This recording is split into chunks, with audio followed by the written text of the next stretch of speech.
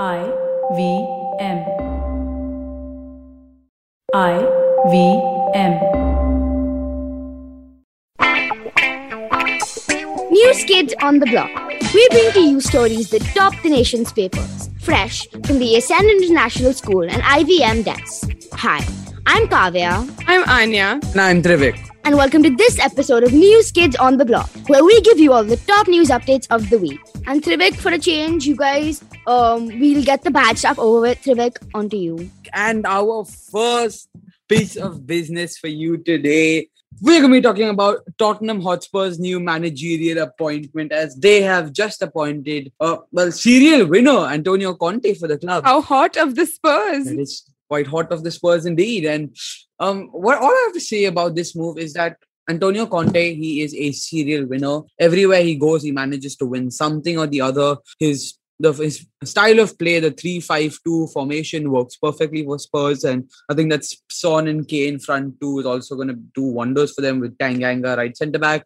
I think the players are perfectly suited for this. I think they need to back him in the transfer window, and I think he really is the one who can break the Tottenham Trophy curse and bring silverware back to the lane, to the White Hart Lane. Oh, well, now it's the Tottenham Hotspur Stadium, but you get the idea. I think Conte could really be the man to spark a change in this football club after the recent downfall they've suffered. And I think that will be a great appointment for them, and Man United will be really sad to have missed out on the appointment of this superstar. Over to you, Bhavya. Thanks, Trivik. So the story I have for you today is something that we hear a lot about: explorations in space and people learning more about space and discovering and going on journeys there. But not often do we hear about people going underwater to explore. So when I came across the story, I knew that we had to do it.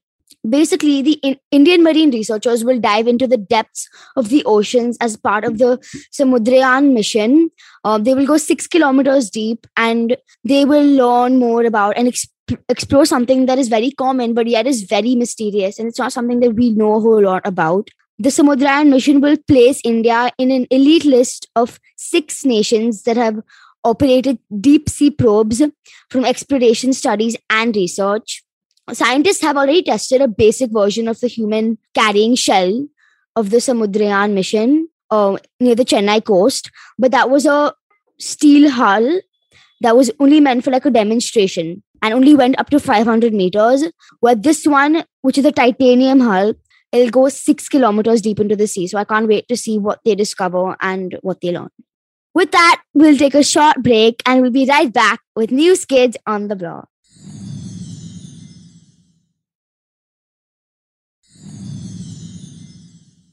Welcome back. You're listening to News Kids on the Block. I'm your co-host Kavya, and I'll hand it over to Anya for the next story. The next story we have for you today is about the COP26, which is a climate summit. Different member states from all around the world are coming together to talk about climate change. So let's talk about, firstly, why it's important. And if you've read anything about it, they've referred to it as this next big step, not only tackling the climate crisis, but literally saving the world in a lot of ways. So some history. In 2015, there was a series of agreements known as the Paris Climate Accords. And this treaty talked about climate change, adaptation, and finance. And it was signed in April 2016. And in that agreement, one of the most important points was that nations were legally bounded to limit the rise in global temperature to well below 2 degrees Celsius. But, they crossed that before this climate summit, which is why this climate summit is becoming so important. Because the goals that they had set for themselves in 2015 wasn't reached per se, they had to re-meet in 5 years, which would have been 2015 December. But because of COVID, they couldn't, which is why it's almost like the world's agenda when it comes to tackling climate change has been pushed back, and they have to, jump back forward and really get on their feet. So obviously there's a lot riding on these things. So a few updates. Firstly, US President Joe Biden said that the US wants to lead by example. And I'm quoting him from an Indian Express article where he says, "We want to do more to help developing countries accelerate the clean energy transition." Our own Prime Minister Narendra Modi said that India hopes to achieve net zero carbon emissions by the year 2070. He also said that they will work on their non-fossil energy capacity, as well as work on their emissions per unit GDP, which would be reduced by at least 45% in 2030 from 2005. Boris Johnson talked about how the global summit is strapped to a doomsday device. And for now, a lot of people have said some really interesting things about what they hope to do. But that being said, the climate crisis is something that has been ignored for so long that it makes it very hard for us to now sit and tackle it. So hopefully we have some really strong agreements and we'll see some great changes in the way that not only our country, but the world is in regards to climate change. With that, I will take you guys on to our next story for the day. And it is a story about, I guess you could say it is a positive change we're seeing in the world, but it should never have been happening in the first place. So the Norway's beach handball team has finally won their fight over the sexist uniform rules. So to give you some context, so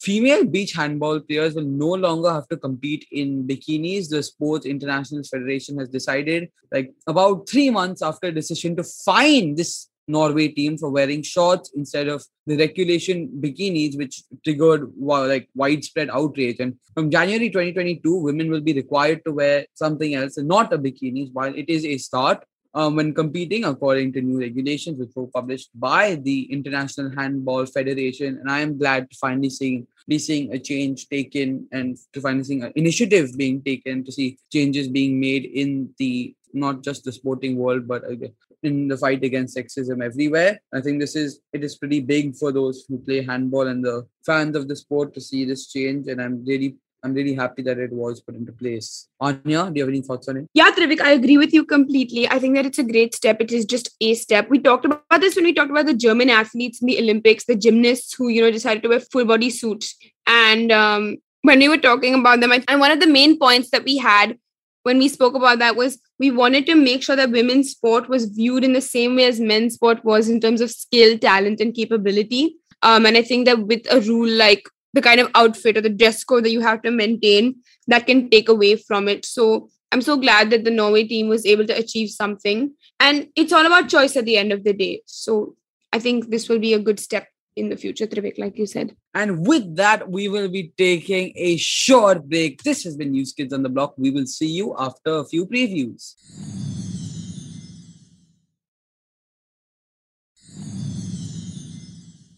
Welcome back. You're listening to News Kids on the Block. I'm your co-host, or the best host, Kavya, and I'll take us into the next story, which is really heartwarming and my favorite type of stories to do. Basically, an NGO called Imagine Trust started a clothes bank at Electronic City in Bangalore, which basically gives away clothes at the cost of 1 rupee per clothing item. Basically, instead of a normal bank that gives money, it's a bank that gives clothes. This trust was started by Milisha Norhona, her husband Vinod Lobo, her mother Gladys, and two of her friends Nitin Kumar and Vignesh in 2013. The idea of a clothes bank was something that they came up with in the peak of the pandemic. And they said that it was their duty to give back to society. She also said, one of the people said that a poor family spends around 2,000 rupees per year on clothes. And the idea of this clothes bank was to help them spend money on something that mattered more and something that was more important rather than clothes, which is also a necessity, but to spend it on something that would help them more. So this is really nice to see because obviously this is a really big move and this is a really big step. But there are so many little things that we can do to help that don't require as much as an effort or a sacrifice. So I think this is just a really good example for people around the world. Yes, Kavya, absolutely. I think it's a great model. And like you said, it's something that people all around the world could do. Well, speaking of the world, and that's a terrible segue, by the way, Australia was known to have had some of the most hardcore lockdown restrictions when it came to COVID. And after 600 days, Australia lifted their travel ban. If you remember reading the headlines, when lockdown was in full swing, you might have even read about how Australia criminalized like Indians coming in and Indians coming out. And these are just some really heartwarming scenes that you can go and you can watch like YouTube videos and stuff on them. And they just kind of show people not being able to see their families. There's some people talking about, I can leave the country and go see my family after like 3 years. I also know that in Australia, the way that it is, when you come into the country and you have to quarantine or self-isolate, it's sort of you have to do it on your own cost. Like you have to pay for it yourself. And as a result of that, I know that a lot of people didn't go, or if they went, it was just really expensive. The point being that it was really hard to get in and out of Australia, and that made a lot of people's lives very difficult.